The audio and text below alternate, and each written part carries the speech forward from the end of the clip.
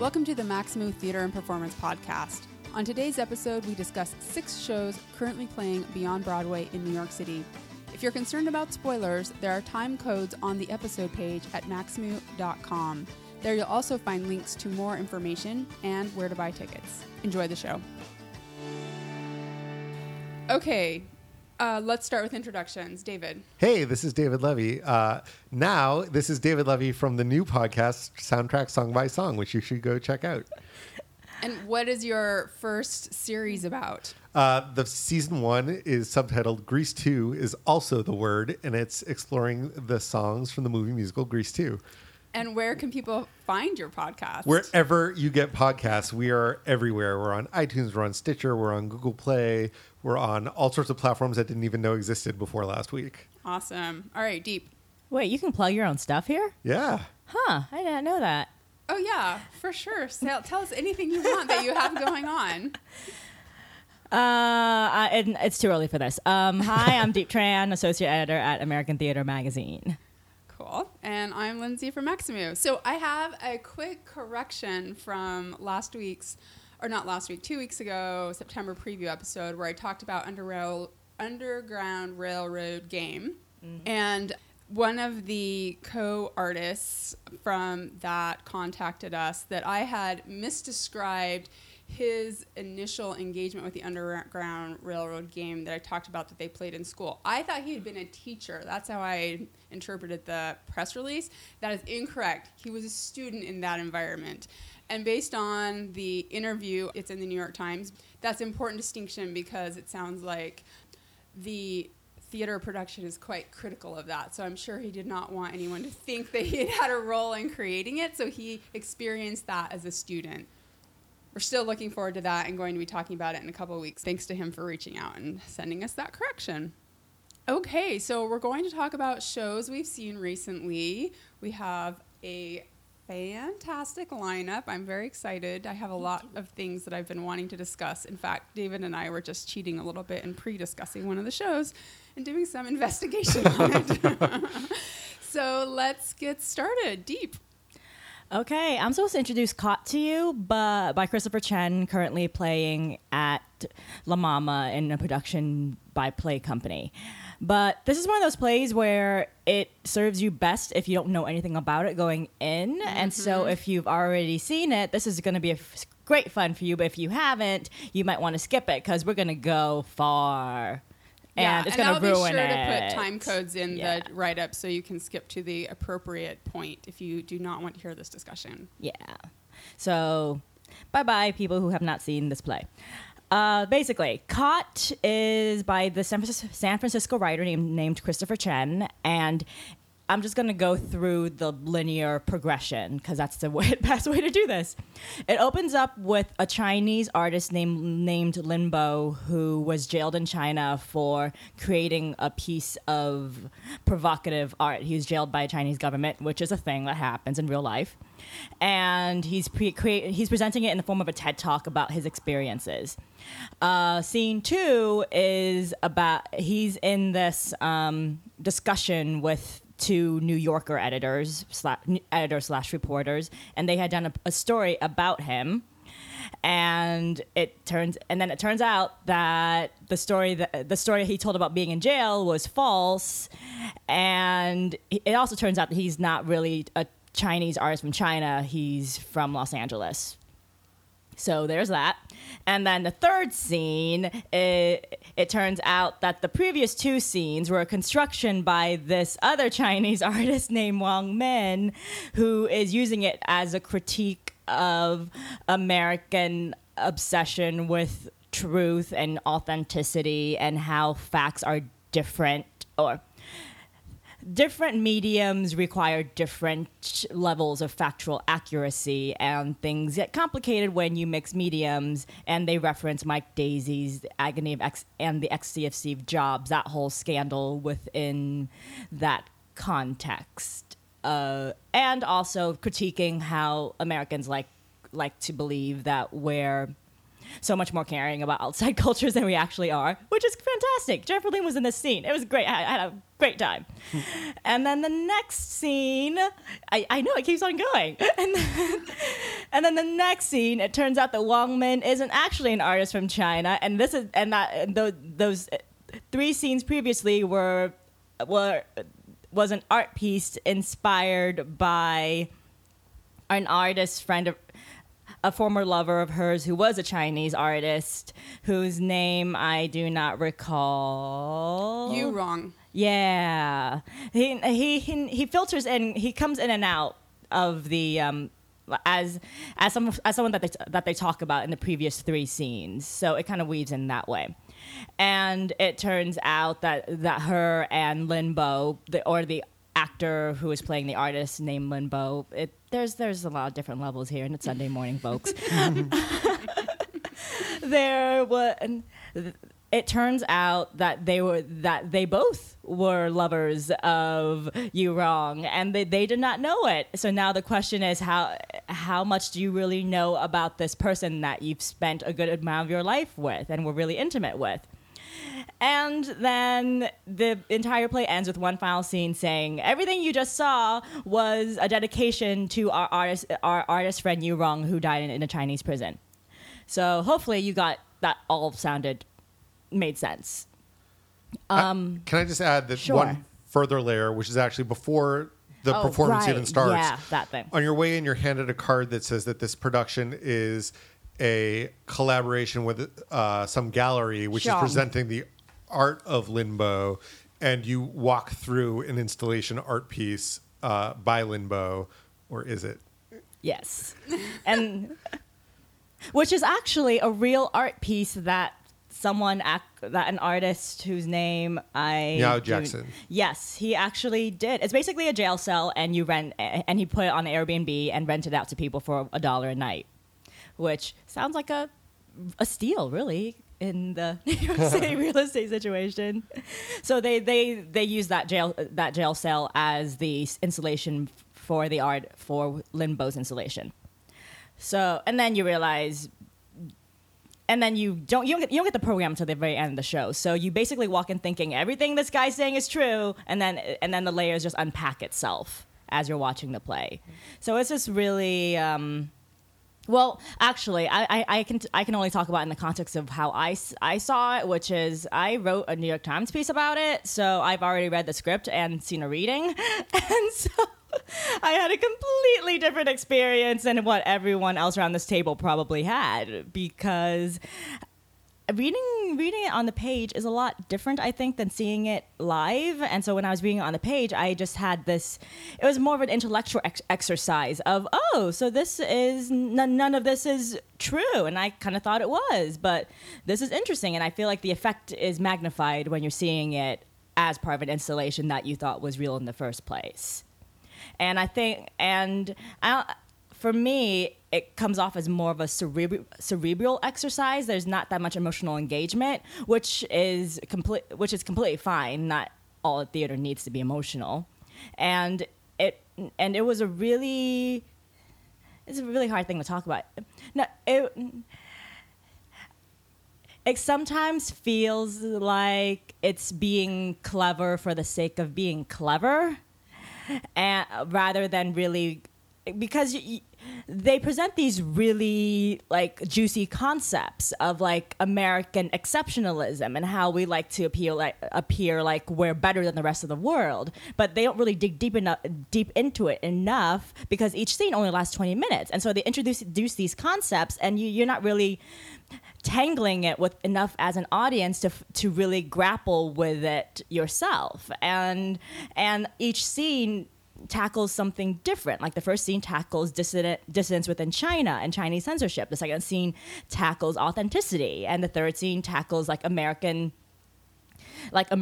perceptions of the world, and the fourth scene is really about like your own perception of your own life. And so it goes so fast that I'm just engaging with it on a surface level. I'm not thinking really deeply about it. And I also think the fourth scene is unnecessary, I think, and I feel like there's just so much that they were talking about within the previous three scenes that the fourth scene of like bringing it back to the personal, it stood out as something that didn't quite belong there. But I really do enjoy this play, though. because it's really rare that you have a piece of work that really like upends your expectations of what a theatrical experience should be, or like what you should expect as an audience. And we're not surprised very much these days, you know. So it's really nice to just be genuinely like have like the wool lifted and realizing, oh my God, everything that I've been told is a lie, and I kind of like it. Yeah. What was So. your experience seeing it, David? Well, so I remembered that art piece from when it got all the coverage in the press. It was only a year or two ago. So walking in... The Airbnb art piece yes, is what you're talking about. Yeah, so Yeah. walking in, and I have no idea about the gallery scene in New York, so I have no idea if the gallery listed on the little handout is a real gallery or not. Not. Right. So so it seemed totally legitimate to me that this theater company and this gallery could be collaborating on a piece based on this real art piece that I remember getting a lot of press coverage. And I thought, oh, that's so cool. And I didn't remember the name of the artist. So I was totally with them when the first scene claimed to be an artist talk by this artist introducing the play. For me, it started to unravel a little bit in the second scene, because suddenly you have this person who is supposed to be a real person now being a character in a drama about him, which, okay, like we're in a postmodern world. I get that. That's I'll roll with that. But the director, Lee Sunday Evans, who I think my only previous experience with her was A Beautiful Day in November on the Banks of blah, blah, blah, blah, blah, which was that Women's Theater Project show that had like a Thanksgiving dinner staged as a football game. So That was a good show. I like that show. yeah, It's weird. It was weird. It was very cartoony. And in the second scene of this play, that was at the New Yorker office, as the conversation gets more heated, she dials up the sense of melodrama, and slowly and subtly, a soap opera style soundtrack comes in, and all of a sudden we're in a cartoon. And at that moment, I was just like, what? Because suddenly I felt like instead of a play that was playing with our perceptions of reality, we were outside of reality.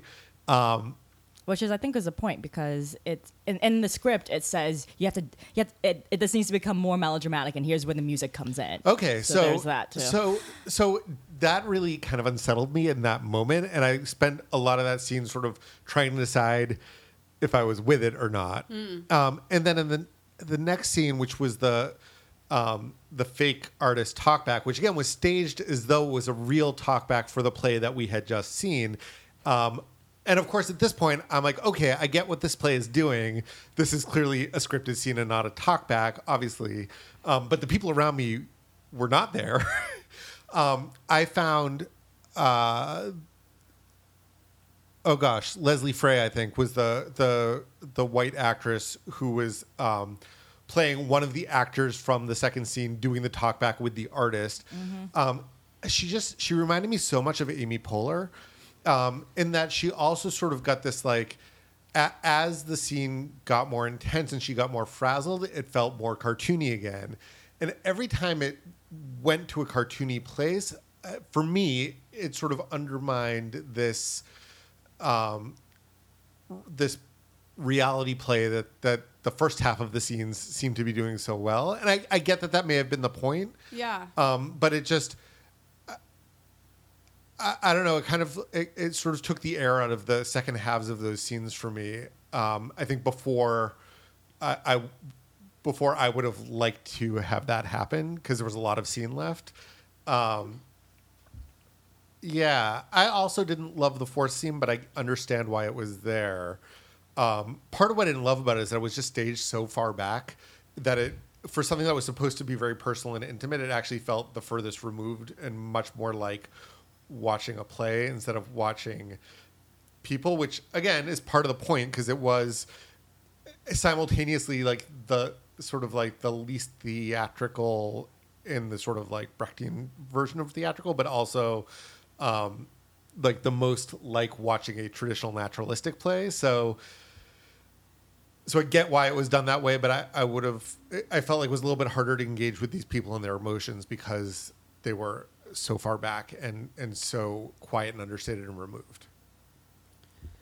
That's interesting. So my experience seeing this play is that I did not go with the expectation of talking about it on the podcast. I went because a friend of mine who is the chair of the board at the play company, which I suppose is a small possible conflict of interest disclosure, invited me to go see it.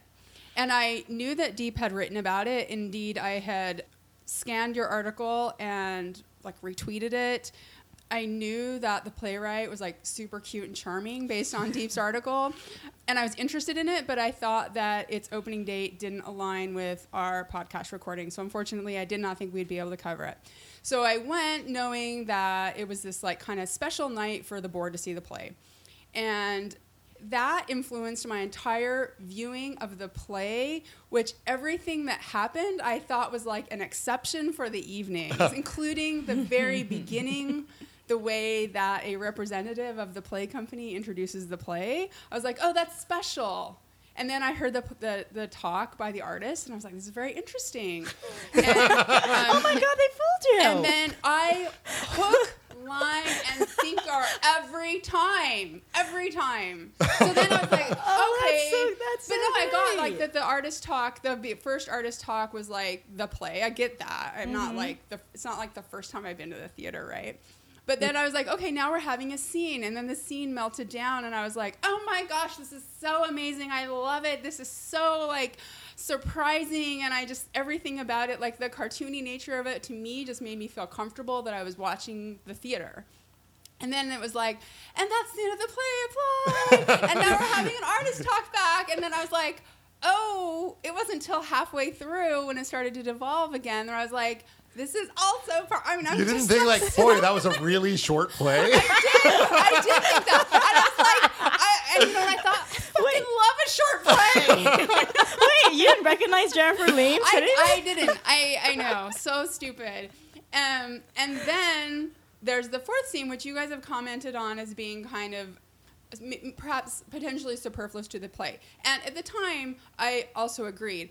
In retrospect, I think that's actually the scene that I've spent a lot of time thinking about because it brings the broad concepts of truth that this play is examining and how difficult it is to identify the truth. Is that even a concept that one should believe in?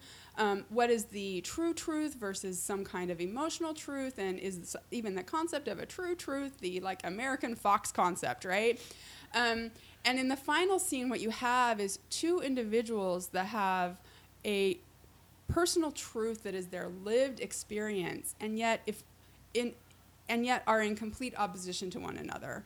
If one is true, almost by definition, the other person's truth can't be true, and yet both of them are true, and so also both of them are false. And to me, it, in a way, and maybe it was the staging, or maybe there is something about that scene that doesn't quite work, but for me it distills the entirety of the play down to this very personal realization on behalf of the quote unquote characters in the play.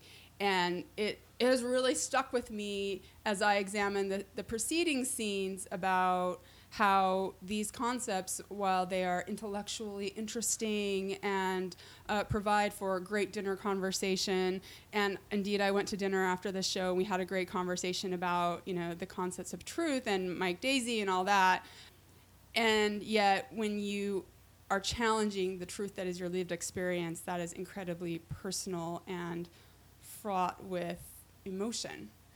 So I actually have grown to appreciate that scene quite a bit.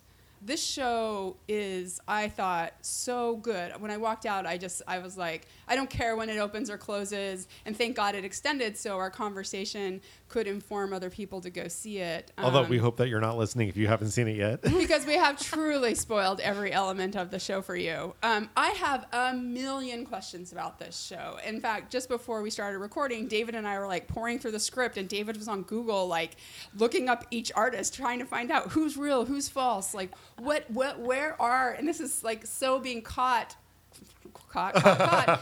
in the narrative of the play, which is like, what's true about this play? Like, I need to know. Like, I have a million questions. Like, I want to grab Christopher Chen. Yeah. I know. Why do you need to know? That's the point. Why do you need to know? My own Western upbringing is horrible. Exactly. Well, and it's like- it's only legitimate if it's true. Like, this artist's name was You Wrong. That just sounds like it's telling us that we're wrong. I know. But we looked it up, and that's a real Chinese name, although not A Chinese artist that died in a prison. exactly. It's not the one in this play. I mean, it's such a web, and I find it so fascinating, and I want more. I want to investigate this piece further, and like, I really want to go back. If I could find a reasonably priced ticket, which they're not actually that expensive to begin with, but my theater budget's quite low, like, I would go see this play in a heartbeat a second time, because in part because of the way I saw it the first time, and where I was just like constantly sucked in and suckered. Like, I want to go and watch it with a pair of jaded eyes. I also want to say that the day that I went, there was a talkback after a real talkback. Right. How do you know it was real? Well, because it was hosted by David Henry Hwang, and I know what he looks like. And was the Christopher Chen the actual Christopher Chen, or the one referenced in the script at the end? It was the same guy who there's a picture of in Deep's article. So Is Deep part of the conspiracy? Are you here right now, a hologram? But Who first of are all, you here on behalf of? I'm you not know- really from California, guys. I never stay for talkbacks if I can avoid it. But of course I stayed for this because of all the shows to stay for talkback. This is the one you want to stay for. I couldn't believe that half the audience left. And of course, even before the talkback started, someone from the play company had to assure people that this was like actually a talkback and not more of the show, and it's okay to leave. I can imagine that was a hilarious And even with moment. that, the people sitting next to me were convinced that we were watching like the 5th scene of the play. Oh, I would have just been like, what's happening?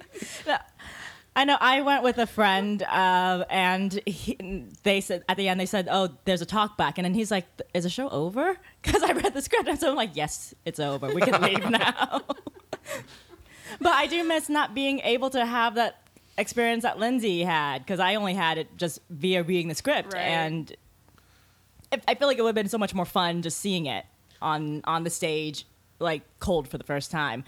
But I think I think my issue is with it is, and it is a really good play. Like I first read it in 2014, and so I really loved all of the different things that he was grappling with, and all the different concepts of truth. I think it's like I've categorized it in my head as truthiness to the play. Oh yeah, that word occurred to me as well. Yes, or Trumpiness. That's what Chris and I were talking about when I interviewed him. But I didn't. My issue is, I think it's just because like the Mike Daisey scandal, like it was such a big deal in the world of the theater, and people are still talking about it, and I just feel like you. Okay, I'm trying to figure out the best way to phrase this, but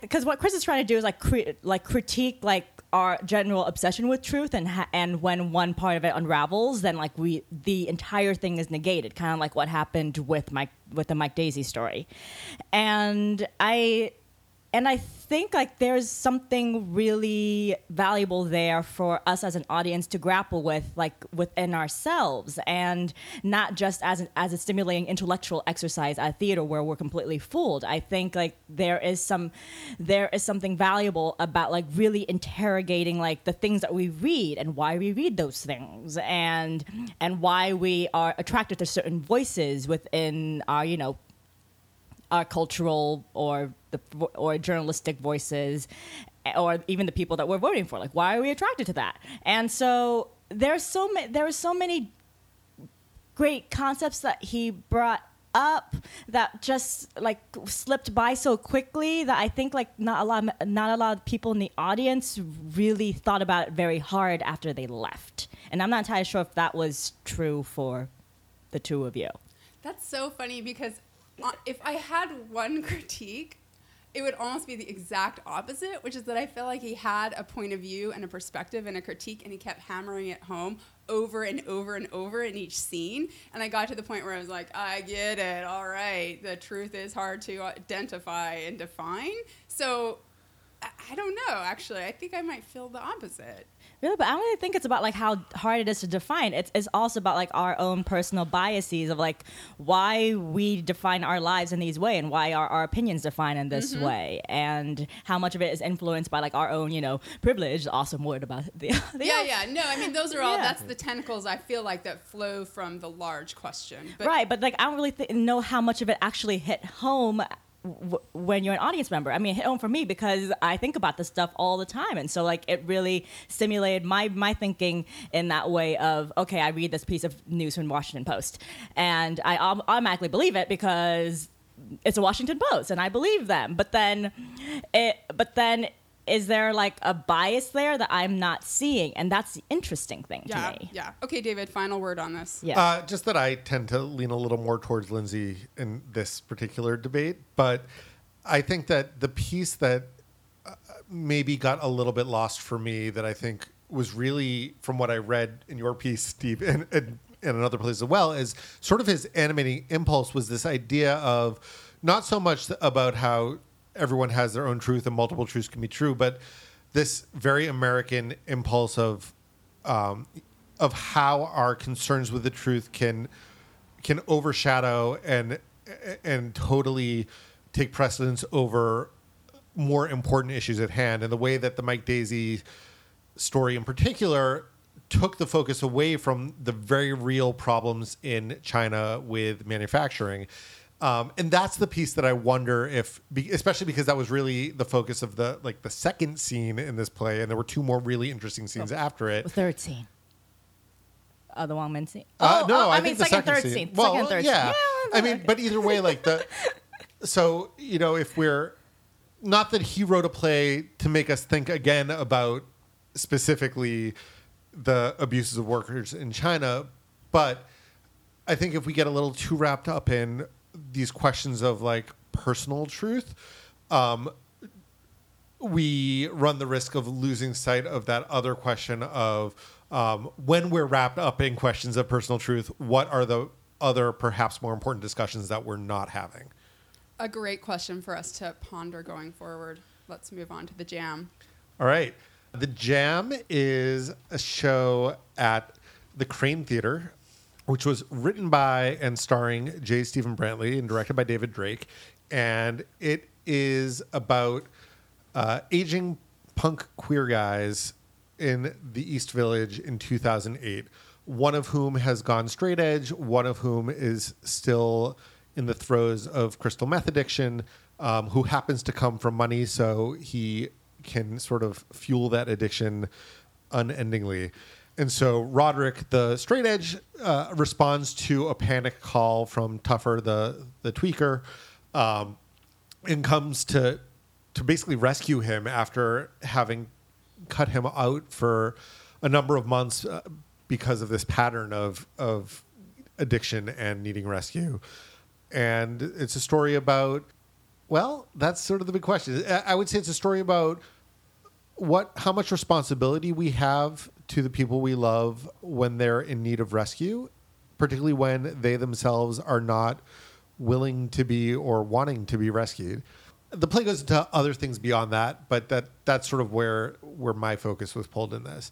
I thought it was a really interesting, very intimate production that sort of went in surprising places in terms of its theatricality, in that they do some really interesting things with time jumps and with direct address to the audience and with actors calling sound cues, which is funny because I didn't think of it this way, but after the show I was talking about it with my boyfriend, he pointed out that also served as sort of a de facto trigger warning, in that the sound cues that they called were almost always before moments of violence. And so it sort of gave you the heads up that someone was about to get hit or a bottle was going to get crashed or something like that. That is really interesting observation. Yeah, I thought that was really smart. It's interesting. So I like this play a lot. For a play that used a lot of these sort of Brechtian distancing techniques, I found it really actually pretty emotional.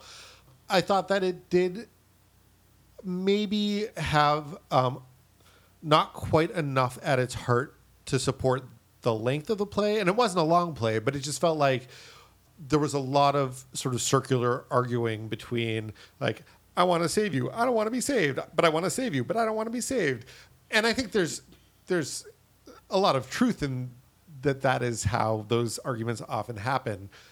And actually, it was not just two characters. There's also a younger boyfriend of the tweaker, and the straight edge guy's mom, both show up to offer sort of opposing generational views and different perspectives on what's important in terms of how you live your life and which battles you choose to fight and where you choose to put your energy. I feel like I'm talking in incredibly vague terms, so I'm going to throw it over to you guys. So this play was staged at the Crane in the East Village, which, if you've never been there, is dirty, grungy theaters on East 4th Street.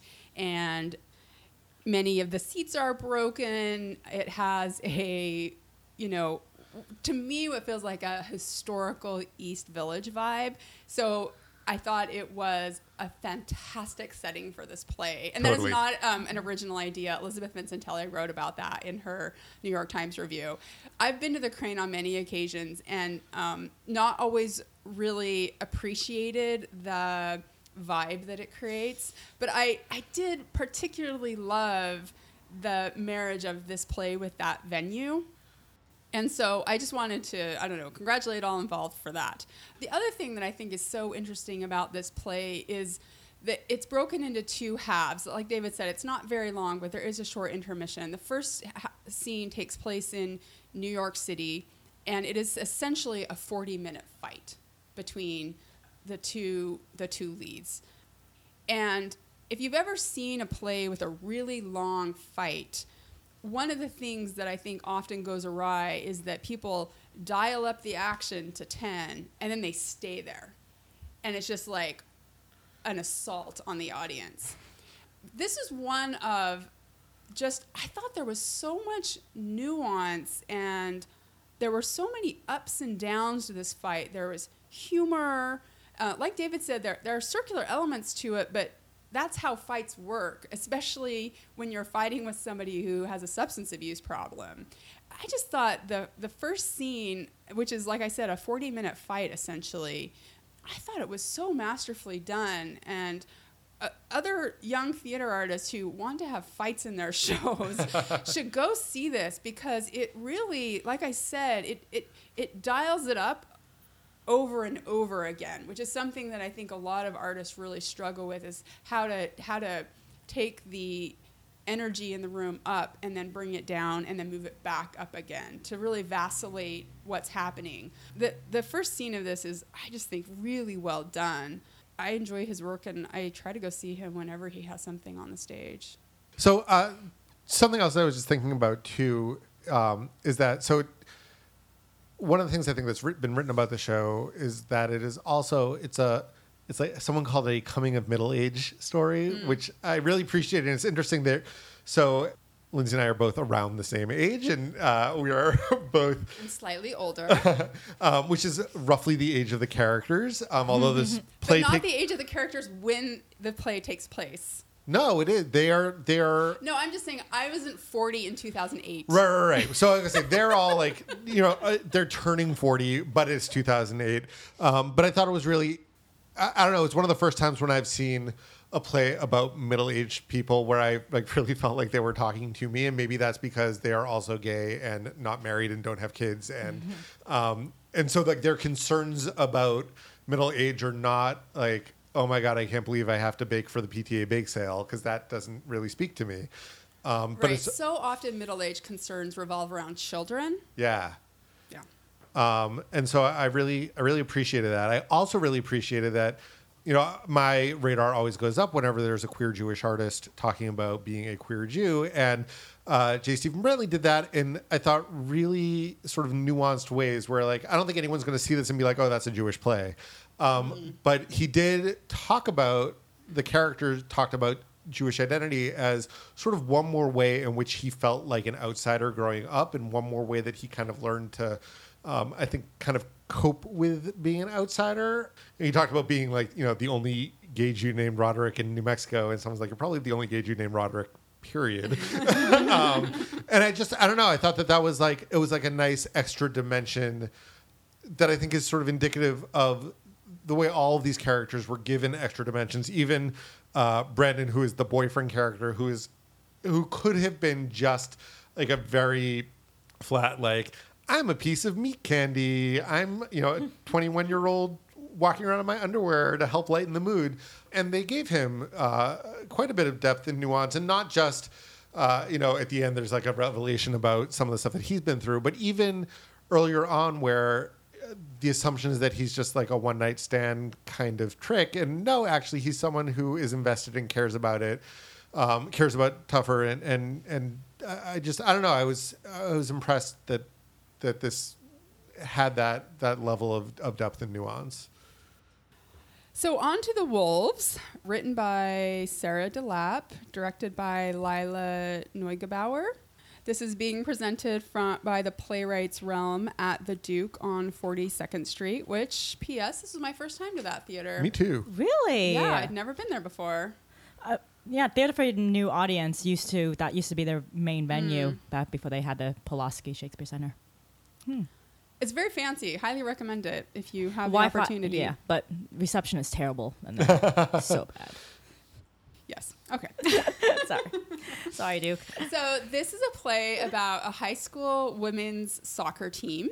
The characters are principally 9 young females. Couldn't believe I was seeing that on stage. It was amazing. And it is an insightful look into the lives of what young women are going through. And it is not stereotypical. It is not what I think often gets portrayed as young women's inner lives. They talk about a range of things, including boys and their periods, but also politics. They have political debates on a number of issues, some of which are extremely misguided, but nevertheless, they're trying to educate themselves about themselves and about the world that they live in. And you see fights, and you see alpha girls, and you see mean girls, and you see religious girls, and you see smart girls, and you see them have conflicts and work together to win soccer games. All of the action takes place on the sidelines of an indoor winter league of soccer. I am so grateful to Playwrights Realm for producing this play and making it part of the fall season. I think it is such a great addition to the landscape. I thought the actors were fantastic. I appreciated that someone involved had clearly played soccer before, probably the playwright. There are some photos of her playing soccer in the playbill. But also a lot of these actresses must have soccer in their background. Yeah. I mean, I think young women often grow up playing soccer. I know all my nieces are enrolled in soccer programs, which I mightily endorse. But, simple things like they were wearing indoor soccer cleats, not outdoor soccer cleats. They were wearing shin guards, and their uniforms looked like real soccer uniforms. And they did a lot of drills that looked authentic to me. I mean, it's been quite some time since I played soccer. But, it's a tight, fast-moving 90-minute play that I found really entertaining. What did you guys think? It was kind of like if someone took a recorder and placed it in a room where my friends and I were talking, when we were teenagers, and all the really dumb things that we said, and all of the emotional thing, and how emotional it all was. Like, I'm so glad no one did that, because I was so stupid back in the day. But not to say any of these girls are stupid, but it was just like you said, Lindsay. And as I was walking here, I was trying to think about what representations I've seen of teenage girls in popular culture. And for the most part, most of the time, they're either pregnant, they're obsessing about boys, or obsessing about their sexuality, or they're just mean to each other. Like, it's either and you as an audience are meant to look at them from a point of pity, or just seeing them as this foreign thing that you're not supposed to relate to because you're an adult, and we're not supposed to relate to teenagers. And so this is one of those rare times where you as an audience actually felt a kind of kinship to teenage girls that we usually feel for teenage boys, Huck Finn and all of those fun boys in their teens. And so it was so refreshing to see teenage girls talk about really regular things in their lives, and they're mean to each other, but it's like that very particular type of female friendship meanness where it's not malicious, but it's painfully true. Teenage girls don't, when they're talking to each other, they don't parse their words. They're very painfully honest. And so that was really refreshing to see, and I hope a lot of the audiences take their own teenage girls, and maybe that will help them get into the theater and to soccer. I'm not a soccer fan, but it looks like a very physical show for the actresses, so I applaud them. They really get in a serious workout. Oh my god, it's like you don't even need to go to the gym for this. Yep. My small little critique is, I think it's one of those times where you can probably put like a few more diverse faces in there, because there's only one actress of Asian descent and she doesn't talk very much. I think there were two. Really? There were when we saw it. Yeah. Wait, who was the other one? Midori Francis. And let's see.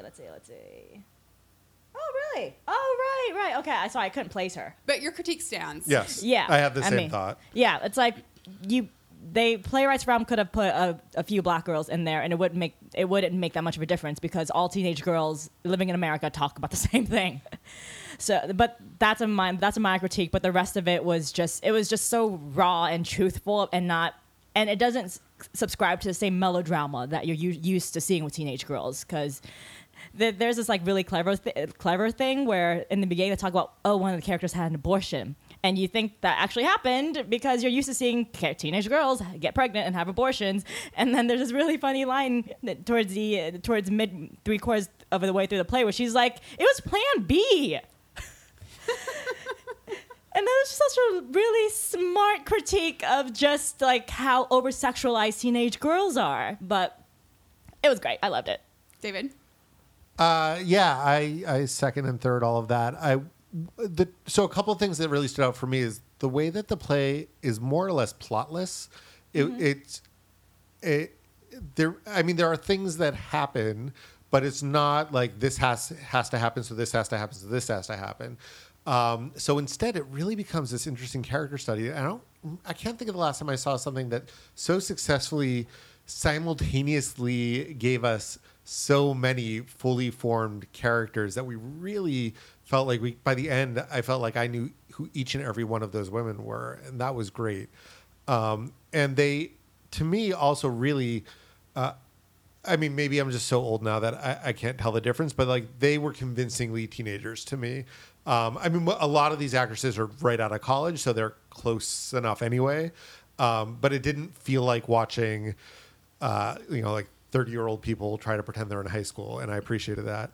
I also really love that, particularly in the beginning, and it sort of faded away as the play went on, but there were a lot of scenes with overlapping conversations where, depending on where you were sitting in the theater, you might hear entirely different things and get a totally different sense of the play or who the most important characters are, which is something that I've seen in other plays, but always fascinates me. I can't imagine how the writers write that. I can't imagine how they rehearse and direct that, but it works so well.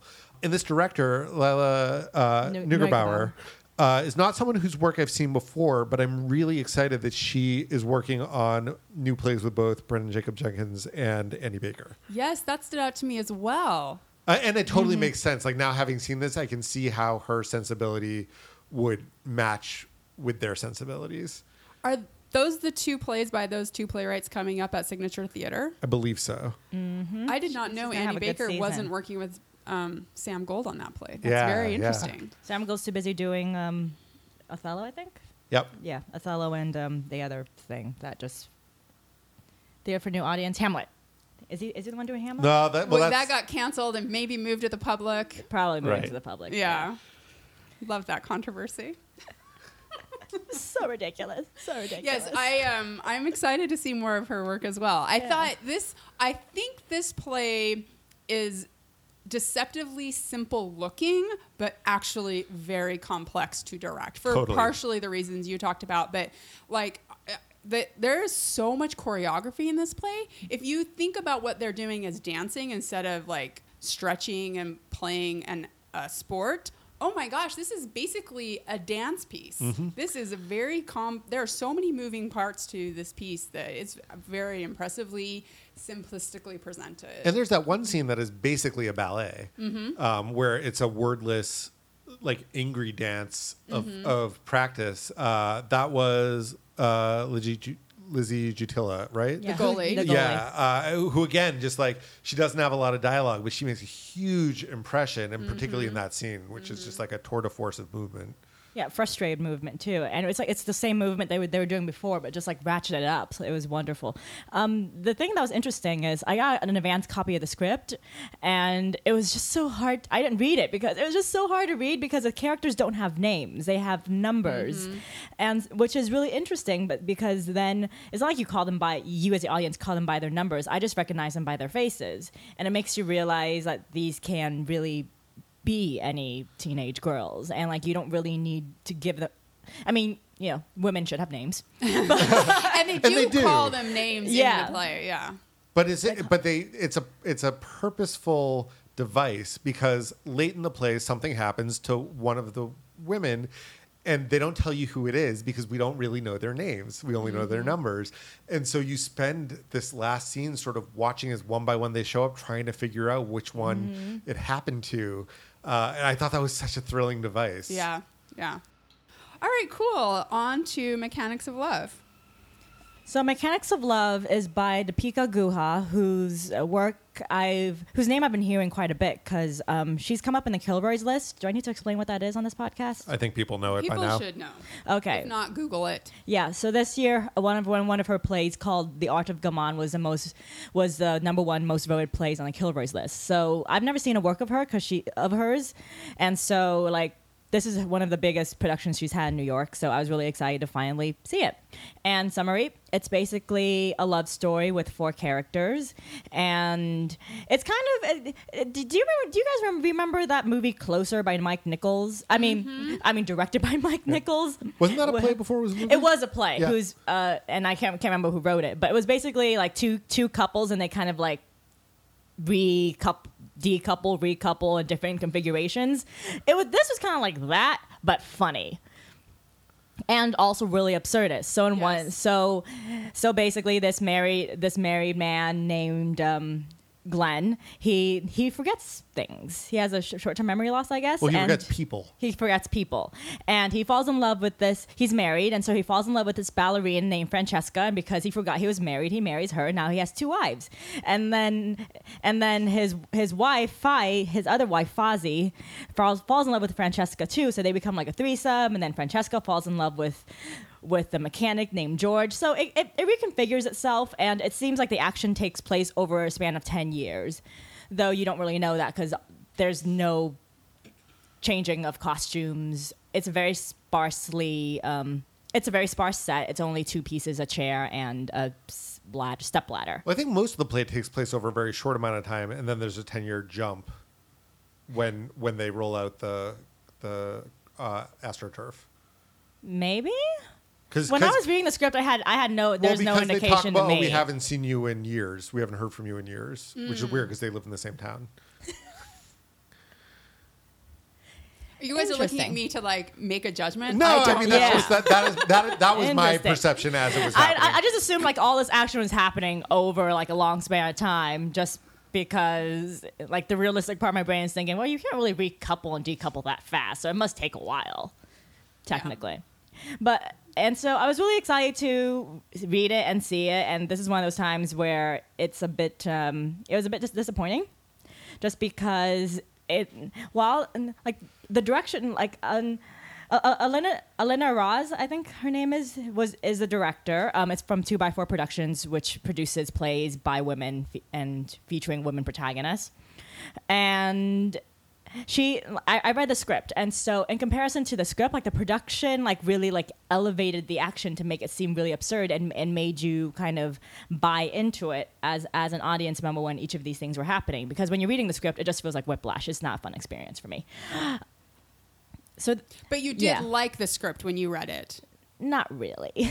Oh, not really? No, I didn't like the script when I read it. So I liked it more on stage. Oh, okay. I thought you were saying the reverse. I'm sorry. Okay, so you preferred the production To- to having just read the script. Basically. Got it. Yeah. Okay. And I think it was just one of those times where it was just a whole lot of nothing to me. It like I understand what Topeka was trying to do in terms of just like making a commentary on love and how it's something that you really like. It comes and it goes in like really crazy ways, and you really can't. You can't predict it most of the time. But I think if I had felt any emotional connection to the characters, or if they weren't such caricatures / archetypes, I think the point could have been made better. And I don't know if how you guys felt about that. I put this in the I'm glad I saw it category. I didn't feel any emotional connection to the play itself. And honestly, absurdism is often lost on me, as is Same. metaphor. I couldn't understand what role the black cat played throughout this play. It comes up many times. Same. Not in a realistic sense, but in a, like, characters are talking about the role of this cat. And I was like, what does this cat mean? I didn't understand that. And then the cat dies, I think? Or like something someone happened. dies as a result of maybe seeing the cat cross the street. I mean, a black cat crossing your path is supposed to be bad luck. But earlier, the cats has a role in the connection with the car. There's also, I don't know if you'd call this a metaphor, but there's a mechanical theme that runs through it. How do cars work? How does love work? What is the What are the mechanics mechanics of death? And it was all kind of going over my head, but I'm glad to have had an introduction to this playwright, and it was by no means a waste of my time. I'm glad I saw it. Same. But I'm not sure that it gelled, or at least in my mind, that I really understood it. So the word that kept coming into my head when we were watching it was iterative. It felt almost fractal in its structure, in that every scene seemed to build on the one previously, but not in a plot sense, more in a taking those elements and reconfiguring them almost algorithmically. And I sort of wonder if there's a way to like draw this out in a diagram that would look like a fractal. That's I think because I don't know if it took place in Russia or if because it sounded like their street name was German to me. I thought it was German. But I know the playwright lived in Russia for a while, and I feel like Russia kept coming up in the discussions of this play that I was reading. Well, Francesca's Russian. Okay, yeah. So I don't know. That also sort of put math. I mean, Germany is a place that I think of as like graphs and math and whatever, which is maybe not fair. But for what, and because of mechanics, right? So like the whole mechanical, talking about what are the mechanics of this. I feel like there was something in the structure of the play that was trying to also be mechanical in a way that wasn't crystal clear to me, but started to peek out. And I feel like the cat sort of represented the opposite of like the ways in which superstition or chance or nature sometimes disrupts mechanics. This was a play I came away sort of admiring it, but not loving it. I felt like, oh, this is a play that I bet people for whom it is more their thing would really like it. It's just not quite my thing. This was in a very small theater with audience sitting on four sides, which is my least favorite theater configuration. It is also so difficult for a lighting designer to light that show. I was sitting right in the crosshairs of a very bright spotlight, it did very much interrupt my viewing on several occasions. Now, I think what you're talking about with the mechanicalness of the entire thing, I think that was almost the point in the commentary of Love, which is it kind of falls apart in the same way, and then it comes together again in almost the same way. So like the repetitive nature of those scenes kind of made that point to me, but my issue was that after a while, it's kind of like Caught. After a while, it just becomes like an intellectual exercise. Mm-hmm. Right. And for 90 minutes, like I need a little. I mean, with Caught, there was like the whole like surprise element, which really propels you. But there's none of that in this play, and so after a while, it becomes really tedious, and it becomes like okay, so who's gonna come together next, and like what's gonna happen, and so there's no like forward progression of character. I'm really glad that we are having a discussion about Caught in the same episode with Mechanics of Love, because it makes me feel like, oh no, I can understand absurdism. It can communicate to me. Oh, I wouldn't call Caught absurdist. There are A elements of little it bit. that are. That's There are the second definitely elements of scene it with that the are. melodrama. Yes, yeah, okay. Yeah. So, and I'm always discounting my opinion when it comes to absurdist shows because it rarely speaks to me, but then at times it can. So I take solace in that. Okay, let's move on to Aubergine. All right, Aubergine is the season opener, right, at Playwrights Horizon. Yes. Mm-hmm. It is a new play by Julia Cho, who previously wrote The Language Archive, which I have not seen, but is cited by one of my friends as his favorite play that he's seen. It was a very delicious play. Yeah. Yeah. And it was directed by Kay Oriski. And it's a play that, it's funny, I sort of thought it was going to be a play about food. It's really, well, I don't like to start that. It is also a play about dealing with the death of a parent and sort of questions of identity and identity across generations and mortality and all sorts of big things.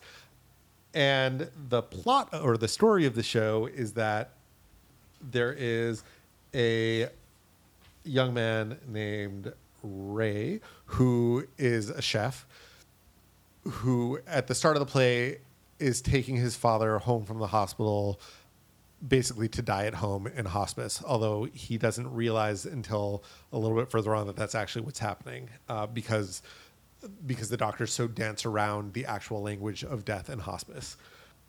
And there's a hospice nurse played by Michael Potts named Lucian who was a refugee who came to the United States and ended up becoming a hospice nurse who sort of helps give him some perspective on all of these things. And his once and future girlfriend, Cornelia, played by Sujin Kim, who he has basically abandoned while dealing with his sick father, and then needs to reconnect to because she's the only person in his life who speaks Korean fluently enough to get in touch with his uncle back in Korea, played by Joseph Stephen Yang. I think I missed to say that Ray is played by Tim Kang, and his dad is Stephen Park. And, I liked this play. I don't think I loved it as much as other people did. For me, it was very hard to not compare it with War by Brendan Jacob Jenkins, which is another play dealing with a dying parent and kids who are sort of uncomfortable with that relationship and that responsibility and foreign relatives, and there were a lot of very, in some ways superficial and in some ways not so superficial connections between these two plays, which I think made it hard for me to just give this play a reading on its own. It started with a fairly lengthy monologue about food, performed by Jessica Love, who we then basically don't see until the very last scene of the play. And I spent a lot of time trying to figure out what that had to do with anything. When it did finally come back, it was actually very beautiful, and I loved the last scene quite a lot. But it was very almost distracting to me how much time that took up at the beginning of the play to then not come back and sort of linger there. And it maybe prevented me a little bit from fully engaging with what was happening, trying to figure out with how that connected. There were some very, very beautiful things, in particular with dealing with the multiple languages. Often when characters spoke in Korean, there were supertitles projected on the stage, but not always. And I think the choices of when things were and were not translated was very smart. And when it also helps, identify with different characters in each scene based on who is understanding and who isn't. So that's, I don't know. I feel like I'm sort of talking around this play. What do y'all think? What did you think, Deep? Okay, so this is another play that I've read before I've seen it because that's just my job these days. And, well, I loved it on the page. I think it was about 10 minutes too long on stage. I just kept expecting it to end, and then it didn't. And so that was kind of frustrating because I think it could have ended a lot earlier than it did. So there's this other metaphor about soup, and Ray's uncle comes to America and brings and says that you have to make this soup for your dad, and maybe then he'll change his mind about dying because I mean, it's a silly little thing, but so Ray makes a soup and his dad doesn't want to eat it, but it's this metaphor of how food can be a link between generations, even when you don't speak the same language or have vastly different life stories, and even if you're not in touch with like the place that you came from. Like, I'm just gonna use like my own personal experience. Like, I'm Vietnamese. I have a lot of Vietnamese friends, and not all of them speak Vietnamese fluently. But what they can speak is the name of the food. And so there's this really beautiful thing that Julia does, which is talk about just about like the emotional resonances of food, and how and how like when everything else becomes lost, like that's what's going to remain. Because you can cook what your grandmother cooked, but you probably can't speak the language she spoken. So there's that really beautiful thing. And I think Julia, because she hasn't written in 5 years, like this, like I was just so glad to be in her world of like these characters who speak in beautiful long passages with like beautiful like sentence configurations and metaphors, and talking about their life in a very lyrical way. And so I really enjoyed it, even if I did think it was too long. And I also have to point out 2 things that are kind of silly, but I found amusing. The scenic design by Derek McLean. He puts in these. So the scenic design is basically the set revolves, closes, Kind of. closes, Yeah, and then like it open, opens. closes, Yeah. yeah. But in a circular way. Yeah. And so whenever it opens, it's Ray's dad's dining room, and there are these chairs, like these wooden chairs with like wood filigreed back, and like I swear every single Asian household has those chairs. My parents and all of my uncles and aunts have those chairs in their house. So that was really amusing. And then when I saw Ray's dad, like even though he's dying, like he gets to talk a couple times throughout the play, like stand up and talk and remember his life. And I was just so struck as I was watching him that you do not look old enough to be dying. And then I just had to look up like how old the actor Stephen Park is, and he's 65, so technically he kind of is, but he just looks really good for his age, guys. Look, I also, And Deep declares 65 the age at which you are on your way to death.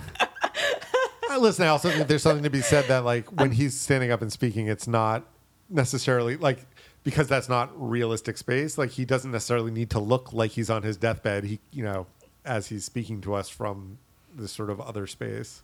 Oh no, that makes sense because he plays himself as a young man, so he has to be able to occupy those 2 spaces simultaneously. And when he's lying in bed, you really can't tell if he's 65 or if he's 85. So there's that aspect. I was just really amused because I just kept thinking the entire time, he looks too young to be dying. He looks really good for 65. I'm just gonna say that. The only thing I want to add is this is my first time seeing Tim King, who played the lead Ray. According to his bio, this is his Playwrights Horizons debut, but I think possibly also his New York debut because it doesn't have any other New York credits, only regional ones. I thought he was so great. Totally. Oh, he's so good. I want to watch him in more. I want to see this character, this chef. I want him to have his own sitcom. I thought he was so magnetic. In all parts, when he got mad, when he was sad, when he was happy, I adored watching him. And he really carried me through this play, which is somewhat methodical and plotting at times. But he kept my attention going, and I was engaged whenever he was the center of attention. My only complaint is that there's a line in the play where he refers to himself as being fat. And he's not fat. And no. I mean, he's not skinny. No, but he's not lanky. No, but the character talks about himself as he says. I actually thought. As, very I fat. I had no. I don't think of him as very fat. That line, however, is very funny, and his delivery on it is excellent because he says something like "I'm fat as fuck" and drink a shit ton or something. It's really funny. He looks like a chef. I saw that guy in a restaurant in a chef's outfit. I wouldn't blink my eyes for a second. He has a chef's body. He's not fat, but he's not thin. All I'm saying I is mean, that, an is that Asian, yeah. in the same podcast where we're calling out the soccer player for only having two diverse faces, if that's terrible, two people of color, I think that we can say that here's a role that was written for a fat person that's not played by a fat person. That's all I want to I say. don't think he was miscast Well, in that sense. well, actually, there's this cultural thing of because whenever I go home, my mom calls me fat, and I'm not fat in any. No. So there's this thing. There's a very critical thing in Asian culture of like if you're more than a size 2 or 4, you're fat. So there's that too. I don't know if that's something that Julia Cho was There's a cultural referencing. disconnect here. I know, but it's one of those plays that's also about like I did like Asian like cultural identity issues, but I don't think that was quite like she didn't hammer it home the way that she could. That it's not hitting you over the head with it like which in the way that it normally would in other plays, which I really appreciate. Right. I mean, there was a cultural specificity, but it didn't feel like we were being like taught intro to Korean American culture. Exactly. Or people struggling with their Korean Americanness. It's Right. just about like how these people deal with the situation. They just happen to be Korean, which is nice. Yeah. Okay, our final show is called Bears in Space. It's part of the First Irish Festival, and it's on at 59E59. This is a puppet show. We don't cover a lot of puppet shows on the Max Moo podcast. Do you guys even like puppets? I don't really care for puppets, but I love this show. Just talking about it, I have a huge smile on my face. It's so damn weird. So the details to start with, it's by a theater company called Collapsing Horse. It's directed by Dan Cawley, and it's written by Owen Quinn. So basically, this is a story about these two bears who are on a spaceship, and they've been cryogenically frozen for 700 years. And they wake up, and they face a crisis. And so they have to go to Metropolis that is, of course, lorded over by an evil master, and try to get some additional energy for their spaceship. Really, the plot of this is so irrelevant. What you need to know is that it is just so fantastically weird. I think I tweeted about it after the show and called it like Puppets on Acid. The actors are like insanely charming. They're very talented. The whole vibe is this sort of shabby found objects set with all of the puppets sort of appearing to have been like discarded stuffed animals that We'll have call been them well loved. so repurposed and made into puppets. And there's a variety of puppetry. There are shadow cutouts. There's that thing you see in every puppet show, which is the stick figures sort of standing still while the background moves. There's a diorama, and then there are the traditional, hand puppets. This is a short show. It's only 75 minutes. Ooh. And it's just so weird and funny and entertaining. And it doesn't really matter that, at least from my perspective, I think the reason I don't enjoy puppets or cartoons or graphic novels is because, I cannot personify these inanimate objects. But here that didn't matter because it was so weird. Well, and the actors are right there, so you can also look at the actors. Yes, and one of the actors plays more of a character himself, or several characters. He's acting in the traditional sense. I actually wrote in my notes during the show about the actor who actually is well known, not to me, but to some people, Jack Gleason. He's on a little show called Game of Thrones.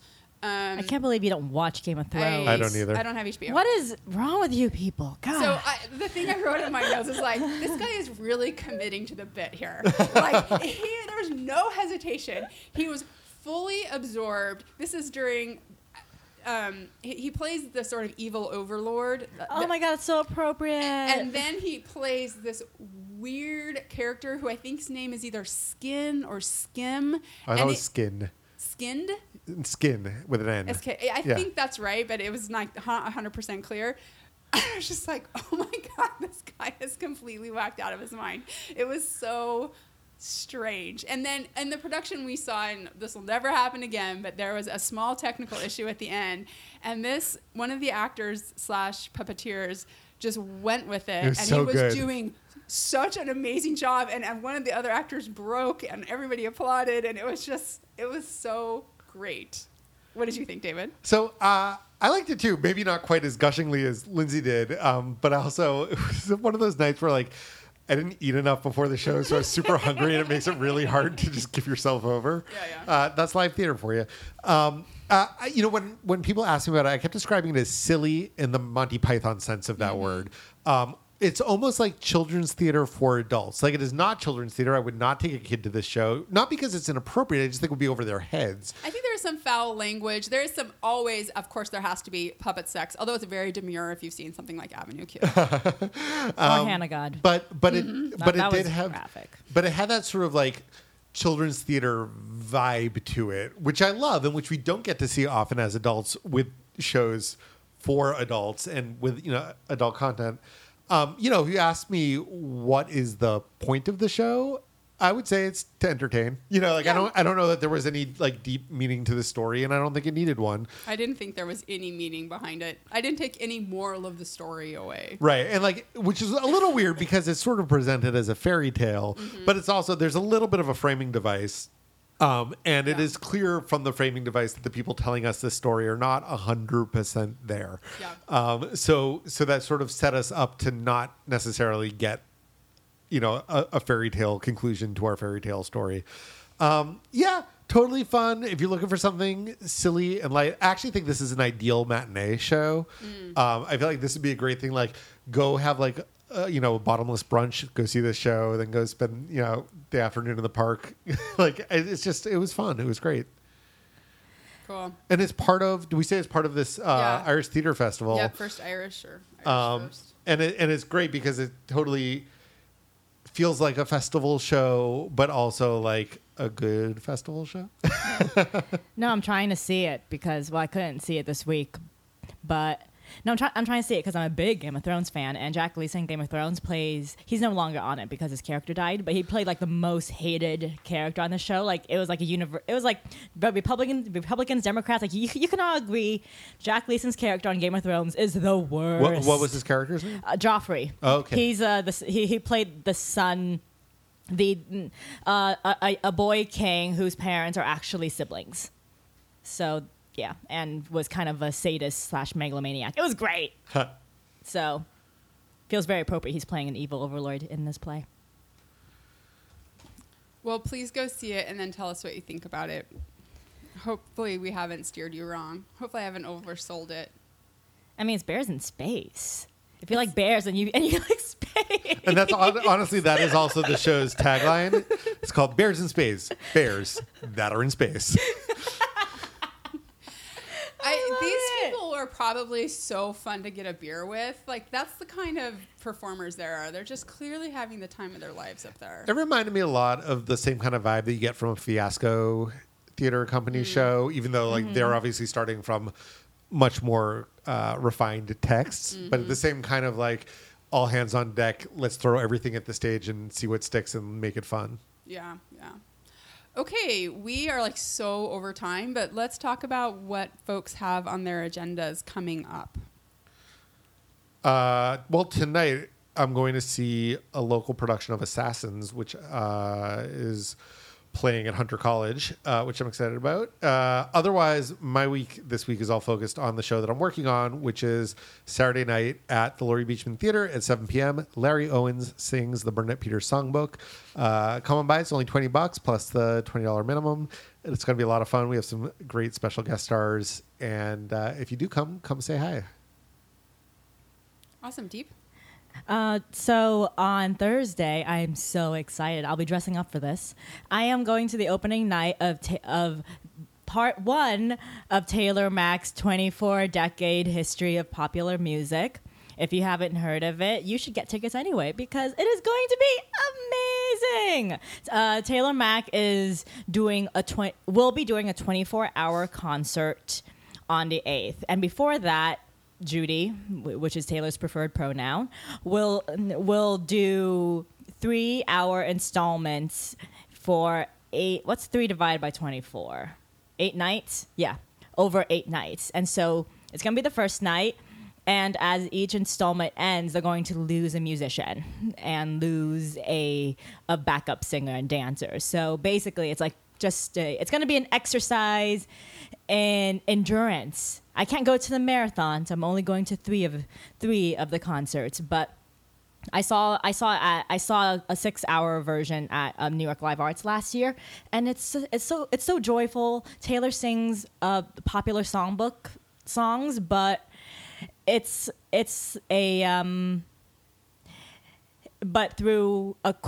like a history lesson, but with a queer edge of like trying to see what queer relationships were like in the past, and trying to bring to light things that we didn't know about certain historical figures.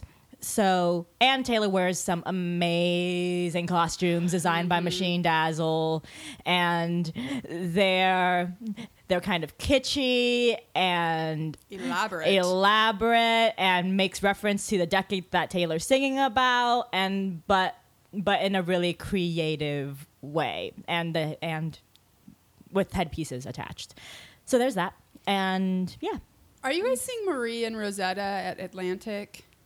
No. I don't have tickets yet, but I've heard wonderful things about it. I'm hearing wonderful things about it too, and it escaped my attention because I don't see everything at the Atlantic, and honestly, I'm not a huge Neil Pepe fan, so he's the director. It's written by George Brandt, but it's the story of Sister Rosetta Tharpe, and it has an amazing cast: Rebecca Naomi Jones and Keisha Lewis. Unfortunately, I think we're now in the space of having to pay full price $65 tickets and up for that show, which I'm not sure I'll be able to make it to. But I've heard fantastic early buzz about it. So otherwise, that's sort of on my watch and try to find a ticket to. But otherwise, I'm just seeing shows that we'll be talking about in 2 weeks, which include Underground Railroad. I'm seeing that. Yay. The Civilians have a show at BAM coming up in 2 weeks called The Undertaking. We're also seeing Nat Turner at New York Theater Workshop. Same. And then we're going to the opening night of the Crossing the Line Festival, which is actually a screening of the Life and Times of... What is that show called? I just call it Life and Times is from Nature Theater of Oklahoma. Yeah, so they're doing, it was part of the festival, they're doing screenings of the final 3 segments, I think, 7, 8, and 9. So we're seeing that. All right, thank you guys so much. This was a lot of fun. Yay! Yay! Thank you so much for joining us on this episode of the Max Moo Theater and Performance Podcast. We have merch, coffee mugs and tote bags printed with some of your favorite Max Moo isms. All proceeds go to upgrading our equipment. You can get to our merch store from maximoo.com. If you enjoyed today's episode, please leave a rating and a review on iTunes, Stitcher, Google Play, or wherever you listen to podcasts. And finally, if you have questions, comments, or contrary opinions, you can find us all on Twitter. Maximoo is at Maximoo. David is at It's D Lovey. Deep is at Deep Thought, and I'm at Lindsay Behrens.